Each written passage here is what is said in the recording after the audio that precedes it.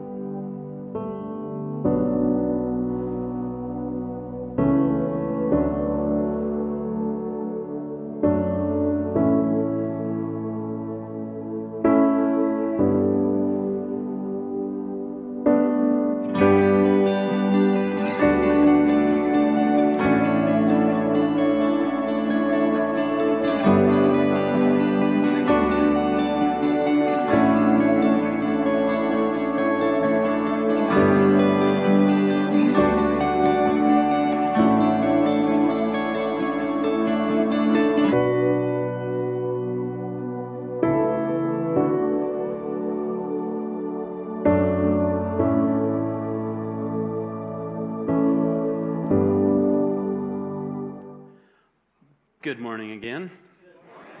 I told you I would be back, and here I am. I need to say this for the video and podcast. My name is Brian. I'm one of the pastors here. You guys don't know that. You guys are like the in TV crowd that always just sits in there, and then they have to clap and applause, and then you got the television audience. But I don't know where that came from. I'm Brian. I'm one of the pastors here.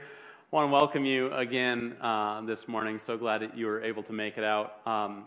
You know, our video and podcast thing, that's kind of taken a life of its own. Just out of curiosity, in a given month, how many views do you think that we get here at the church? 10,000. That was the number that was given. Were you in the last service? Because that was the same number last service. The actual number for the month of February was 16,000 podcast and vodcast views. That's an enormous number coming from Buckley, Michigan. I think if people showed up here, they would be like, "Wait, this is what I've been watching from here?" Like, yeah, gotcha. But we're really excited about that number. Part of the reason we're able to do that is because we have some people on staff with John and Chris who are able to go out and preach the word to all areas of not only the United States, but even around the world. And it's a beautiful thing that we kind of spread that Tabernacle DNA whenever they go somewhere. So John and Chris are both bringing parts of you guys to all over the world, which is cool. He's actually in Canada. John is, again, this weekend. He's been there for the last couple of weekends. He's doing Promise Keepers events. I don't know if you guys remember Promise Keepers or not. I grew up a good little Baptist boy, so Promise Keepers was always something that we sent people to, was something there. So they are still rocking in Canada. John is somewhere in Canada. I believe he's in the cold part of Canada. That narrows down the demographic for you, but so we're continuing our series in 7 words, the last 7 phrases that Jesus said from the cross. It's not 7 actual words. We know that. It's just the phrases. It's just what we're doing. So 7 words is the series. We've gone through 2 so far. We're going into the 3rd one now, and we're going to focus on a word, a single word this morning. We're going to focus on the word behold. Now, I don't know if you guys use that in your regular vocabulary anymore. Unless you're saying lo and behold, and kind of sarcastically, or beauty is in the eye of the beholder. There you go. Those are pretty much the only 2 instances that we use that word. But we tend to behold things often, whatever it looks like to you. I've got 4 kids, and they always want me to behold something, whether it's a picture that they drew, or whether they're supposed to draw it or not. They would like me to behold it, even if it's on a wall. They're very proud of what they've done. We're trying to potty train our 2.5-year-old. And she's the youngest one. She's the fourth one. So we've kind of just been like, whatever with her. You know how you get with that many kids. It's like when the fourth one comes around, it's like they'll go when they need to go, I guess, and we'll just be changing their diaper till they're 6. That's just kind of where we've arrived as parents. Like the first 3 kids, we're very strict. Like 2 years old, they're going to start going in the potty because we don't want to change diapers anymore. And now it's like, it's just not worth it. Just go wherever you need to. But we were trying to potty train our fourth one. And so my wife got this idea on Pinterest. Don't get me started on Pinterest. Guys, come on. Pinterest has to stop at some point. But she got this idea on Pinterest where if you sit your child down on the toilet and give them a dry erase marker that occupies their mind, they can draw on the back of the toilet and they'll sit there for hours upon hours just waiting to go potty, and then you do, and there you go. Well, with Elena, that didn't work very well. She drew with the dry erase marker. She was doing fine. She even didn't like the fact that it was a dry erase marker and decided to stick the marker in the toilet a couple times and then draw on everything. So that was fine. But then she wanted us to behold her beautiful creation on the toilet, not in the toilet. There was nothing in the toilet. It was not working.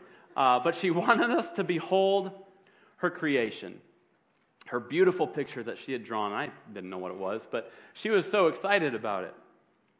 So the word behold, comes from a root word in Greek called eido. And that word means to see or to know. To see or to know. This isn't something that you just happen to glance at. This isn't something that you just pass by and notice. This is something that you actually know, that you actually see. My dogs love to show me the holes that they've dug in the backyard. That's something that they love for me to behold. But that's what that word means. It means to know it so deeply. You know every single detail. I don't know if you've ever looked at like a actual painting of something and just stare at it for a while. It's usually on movies that I see it, so I think it happens. People just look at paintings, and they behold the painting. They see the beauty in the painting. And Jesus wants us to behold his most beautiful creation, which is people. He wants us to behold people, those around us. And we're looking at this passage in John here in a moment, but I'm going to tell you a couple things. Number one, I'm not very good at this part of what the application of what we're going to be doing. So if you think I'm a hypocrite for saying the things that I say, you're probably right. So don't look at me for the example. Look at Christ as the example. I ask you to do that. The next thing we're going to say is that if you have been unchurched, or if this is your first time and you've never really enjoyed church, going to church, or maybe you had a bad experience, I'm going to think that what we go through today is going to offer up a reason as to why maybe you've avoided the church or church people in the past. So we're going to get to those things. But we're going to look at John 19, 25 through 27. And it says this: "But standing by the cross of Jesus were his mother and his mother's sister, Mary, the wife of Clopas, and Mary Magdalene. When Jesus saw his mother and the disciple whom he loved," that's John, "standing nearby, he said to his mother, 'Woman,'" kids, it's not okay. Don't call your mom woman, okay? That was a different time. That does not give you an example. "Woman, behold your son.' Then he said to the disciple, 'Behold your mother.' And from that hour, the disciple took her to his own home." So we have that word behold there a couple of times. And we've got a couple of different applications I want to share with you guys this morning. The first one is this: behold, regardless of our circumstances. Regardless of our circumstances. Something I find out that's quite interesting is the last couple of weeks, the first 2 messages we gave. The first one was John giving a message on forgiving others. Jesus from the cross saying, "Father, forgive them, for they know not what they do." Focused on other people hanging on a cross. Second message was, "Truly I say to you, today you will be with me in paradise, focusing on a person who had just confessed him as Lord. And then in this one, he's focusing on his mother and John taking care of his mother. He's focusing on other people. So the first three examples of the first three things Jesus says from the cross is focused on people. And there's something to be taken from that. And it's regardless of our circumstance. Jesus felt the weight of the cross. I can guarantee you that. He was fully man and fully God. We don't know how to comprehend that, but we do know that he felt the full spectrum of emotion that a human has. So when the moment came for him to carry his cross through the streets, he was being spit on. He was already beaten. He was bloodied and being spit on. He was being despised and rejected by the people who 1 week ago was praising his name and singing Hosanna, welcoming him into the city. 1 week later, he's being despised and rejected and spit on. I'm sure he felt that betrayal, the depth of that. He felt the weight of the cross as he was hanging there, covered in his own blood and his own spit. Not his own spit, other people's spit. He felt the weight of people rejecting him because he was fully man. Sometimes we forget that he was fully man. And then he was flogged. He was hit 39 times with a whip, flesh ripping out of his back. This wasn't a nice little death for him. But yet it didn't stop him from focusing on other people. The first three things he did was focus on other people on the cross. The circumstances could have dictated him to focus on himself, to care only about himself. Certainly that would have been what most humans would have done. I would say almost every single human would have done that. Just focused on yourself, trying to make yourself as comfortable as you possibly can, trying to get rid of the pain. But Jesus doesn't do that. He focuses on other people despite the circumstance. And you go back to the Last Supper. At the Last Supper, Jesus was focused on his disciples. If you had 24 hours left to live, what would you be focusing it on? Probably having some friends over, family over, close ones over, focusing on the good times you had, laughing about this and that. But here Jesus is with his disciples, giving an example of beholding one another, of caring for one another. He washes their feet. The weight of what was coming next had to be weighing so thick on him. You know it does, because when he was in the garden praying, he was asking God if there's any other way. If there's any other way.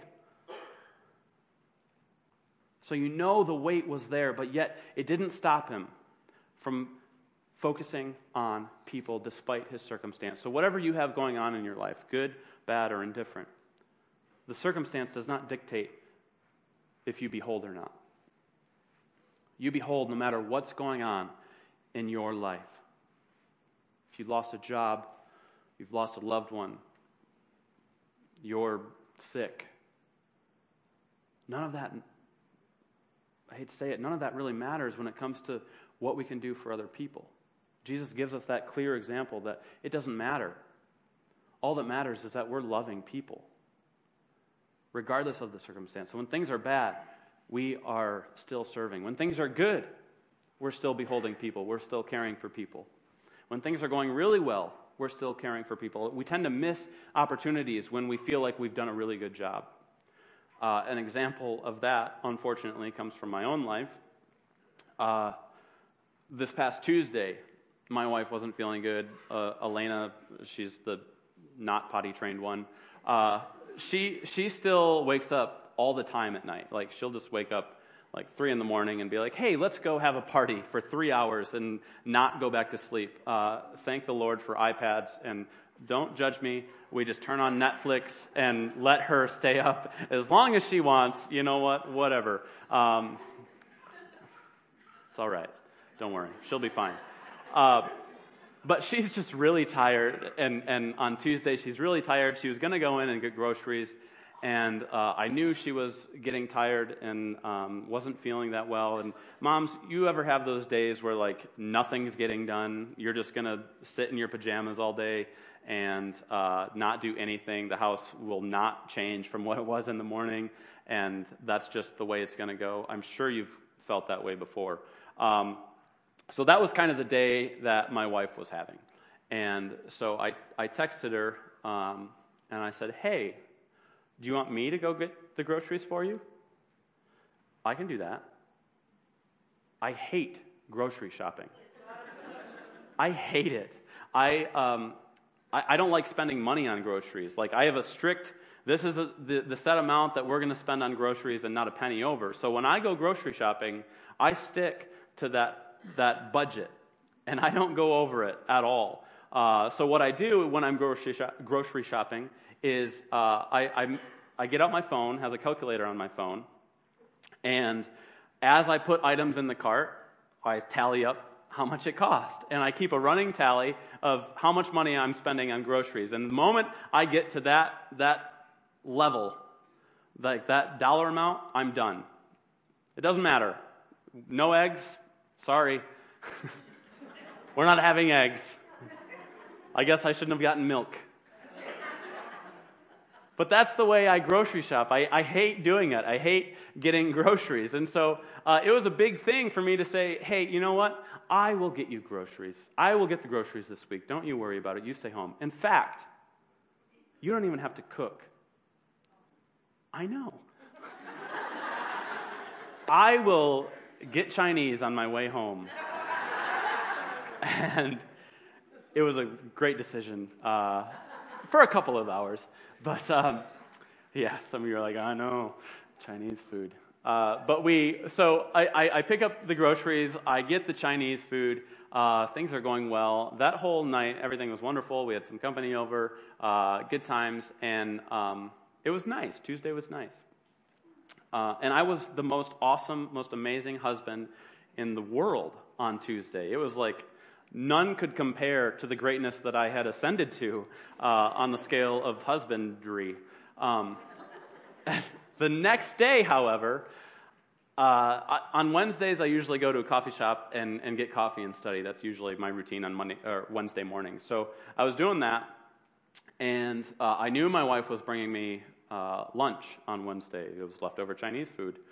So I was thinking I should probably text her and say thank you for bringing me the leftover Chinese food for lunch. But instead, I thought, I was awesome on Tuesday. I don't have to say thank you today. I know. I'm not proud of what I did. I'm not proud of that at all. Like, all the women were like, oh, yeah. And the guys are like, ooh, I feel you, man. Like, that's rough. But I finally did apologize to her on Saturday because I knew I was going to be sharing that story this weekend here. So I didn't want here to be the first time she heard that I didn't say thank you, and for that reason. So I made sure I apologized, and things are fine. But I missed an opportunity there to serve and honor my wife because I felt I had done such a tremendous job the day before. So whenever you think you're doing a fantastic job, guess what? The next day, you start right back over, despite the consequences. That next day is a brand new day. If you've been serving in this church for 30 years, thank you for your service, but keep serving. Keep doing what you're doing. Don't think that once you get to a certain milestone that you can just be done, because that doesn't show up anywhere in Scripture.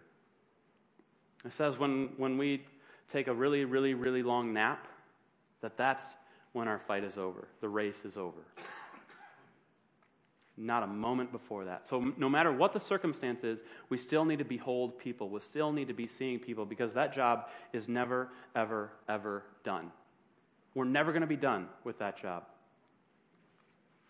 So we behold regardless of the circumstances. The next point is we behold regardless of the person. regardless of the person. It doesn't matter who it is. We behold people. On the cross, Jesus is asking John to take care of his mother. He's looking out for his family. He's saying, behold my mother, or your mother. Saying, take her in. Treat her as if she's your own mother. And it says from that hour, he did. This wasn't just like I'll come visit you on Mondays after work to make sure things are well. No, it was like family. So behold your family.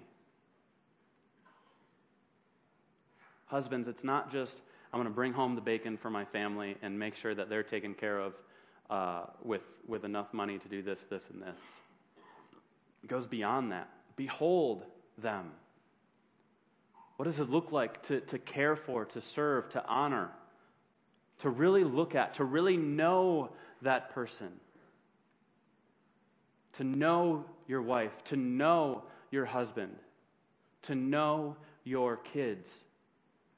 Not just bringing them up so that they can get out of the house by 18, which is tempting sometimes. But we need to behold our kids. Kids, you need to behold your siblings and your parents. It's a two-way street. But we need to behold our family. We need to know our family. Next one we need to behold is our enemies. We need to behold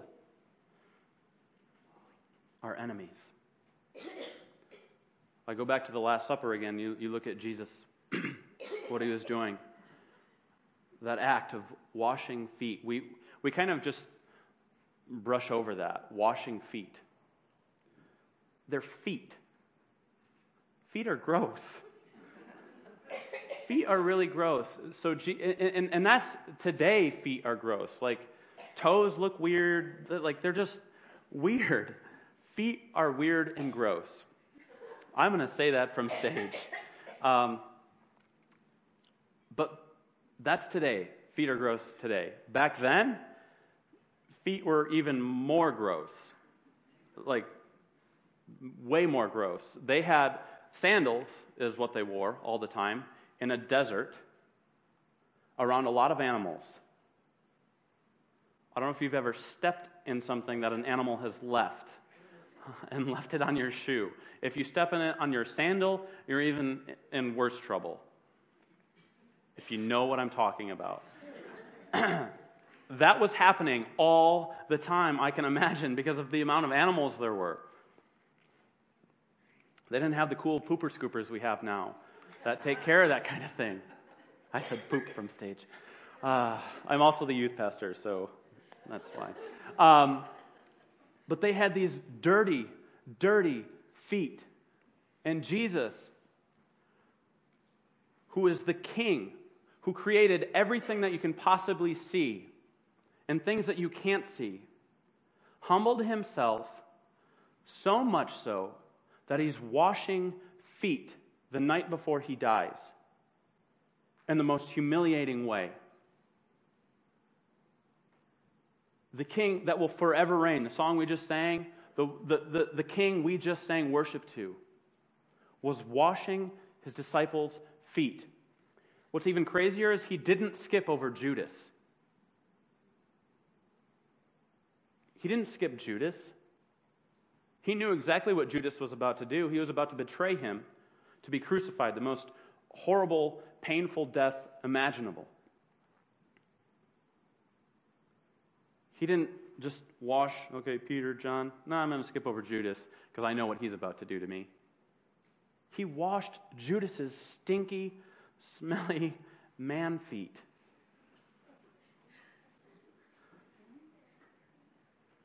Who was an enemy of Jesus, who was about to betray Jesus. So in your own lives, what does that look like to people around you, to people who maybe rub you the wrong way? It doesn't give you an excuse to not behold that person, to know those people. Jesus asks that we behold our enemies. And we love our enemies. Sound familiar? That's what Jesus calls us to do. So whatever that looks like, if it's a coworker that you don't get along with, maybe it's someone in the community, maybe it's someone in this room that you don't get along with, Jesus asks that you wash their feet, figuratively.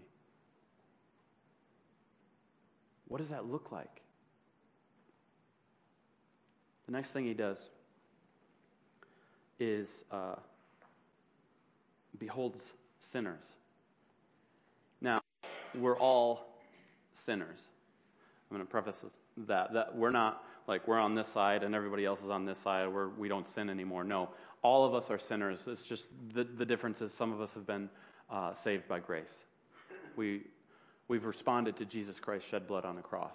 And so we're not in that category anymore. No matter how many times we sin, Jesus is still there for us. But he looks after sinners. In fact, in the Bible, it goes to show there's a moment Jesus goes into the house of the tax collectors and the prostitutes.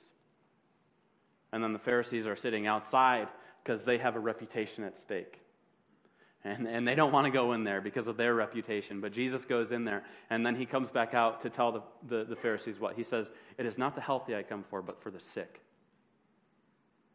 But for the sick. He was beholding sinners. Regardless of his reputation, regardless of the person, he was beholding them. So maybe for you, maybe it looks like for you that you go somewhere where your reputation is going to be at stake. Where you're going to be called into question, why are you going there? Why are you doing that? Christians can't go into bars, right? But where else are you going to meet them? They're not going to come here without a whole lot of coercing and telling them to relax. It's so much easier just to meet them exactly where they are. We need to behold people around us, people who are far from God. They need to be beheld even more so than anyone else. And again, this is where I go back to, if you are missing church or if you've been away from church for a long time, I think this is the reason why. Because you haven't been beheld by people who claim to go to church. This is not just a thing where we come here on Sunday and then everything else is a pass. That's not what Jesus' model is. Jesus' model was to serve. Jesus' model was to be for people. Because when Jesus died on the cross for you, that meant that Jesus is for you. You catch that? If Jesus is going to die for you, he is for you. He's for you. So then we need to be for people. We had a retreat this last week with our student ministries. And we went through this whole series called Brand New from Andy Stanley. It was a fantastic series, and it talked all about how we're supposed to love God, love people, and that we love God by loving those around us. And it was just turning this whole model on its head and talking about how much we're supposed to love people. And he brought up that point of how Jesus died for you, so he's for you. So we had in our small groups, and the question was, who is someone you need to be for without asking anything in return? Because that's what Jesus did for us.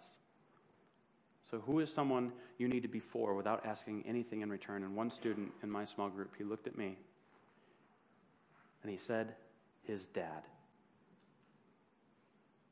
And he started crying. Because his dad left him when he was 2 years old. And he didn't know how to deal with all those emotions. And so he's sitting there crying, not knowing what to do. How can I be for my dad without asking anything in return? But he knew that's what it needed to be. And that's what our relationship with Christ needs to look like. That's what our relationship with other people needs to look like. We need to be for people no matter what they've done to us. It's so much easier to just serve in the community, to serve at community meals, to serve at the food pantry, to go help the homeless do something, like you can kind of separate yourself from that. But it's much more difficult to actually behold someone, to know someone, to get involved in their lives. And that's what Jesus wants us to do. That's the depth, that's the level that Jesus wants us to go to. And if we do that, we can behold Jesus. You don't behold Jesus when you come to church on Sunday. I bet that got your attention. That's not when we behold Jesus. It's not when we enter into our small groups, our tab groups, or it's not when we're reading our Bible even. Those are all really great things to do. But you want to know when we behold Jesus? Matthew 25, starting in verse 31, says this: "When the Son of Man comes in his glory and all the angels with him, then he will sit on his glorious throne. Before him will be gathered all the nations, and he will separate people one from another as a shepherd separates the sheep from the goats. And he will place the sheep on his right, but the goats on the left. Then the king will say to those on his right, 'Come, you who are blessed by my Father, inherit the kingdom prepared for you from the foundation of the world. For I was hungry, and you gave me food. I was thirsty, and you gave me drink. I was a stranger, and you welcomed me. I was naked, and you clothed me. I was sick, and you visited me. I was in prison, and you came to me.' And the righteous will answer him, saying," they're very confused at this moment. Like, I don't know when I ever saw Jesus any of those things. "Lord, when did we see you hungry and feed you, or thirsty and give you drink? And when did we see or behold you a stranger and welcome you, or naked and clothe you? When did we see or behold you sick or in prison and visit you?" And the king will answer them, "Truly I say to you, as you did it to one of the least of these, my brothers, you did it to me." You want to behold Jesus? Look around you. Look around you. Look in your community. Imagine what your life would look like. Imagine whatever community you're in, imagine what that community would look like if we started beholding people. Parents, imagine the relationship with your kids if you started beholding your kids, not just raising them up, but really beholding your kids. Kids, imagine the relationship with your parents and your siblings if you beheld them and you're for them. Or a coworker or a boss maybe you don't get along with. Imagine what your life would look like if you humbled yourself for that person and beheld that person. Friends at school, imagine what it would look like to not friends at school if you beheld those students. Husbands, wives, what if it doesn't matter what their response is to you humbling yourself and serving your spouse? What if we take that out of the equation and just say, whatever happens, I'm going to serve you. I'm going to be there for you. I'm going to be humble and give to you. What would happen in our communities if we one another? We gave to one another. We loved one another. We served one another. We prayed for one another. We cried with one another. What would happen if we one another? Because the mark of the believer is our love and care for one another. That's the mark of the believer. Not your church attendance, not how much you gave, not how much of the Bible you've read, not how many tab groups you've joined. All that matters is your love for one another. It speaks volumes about your love for Christ, the way you love one another and behold one another. And we do that because of Christ's shed blood on the cross. When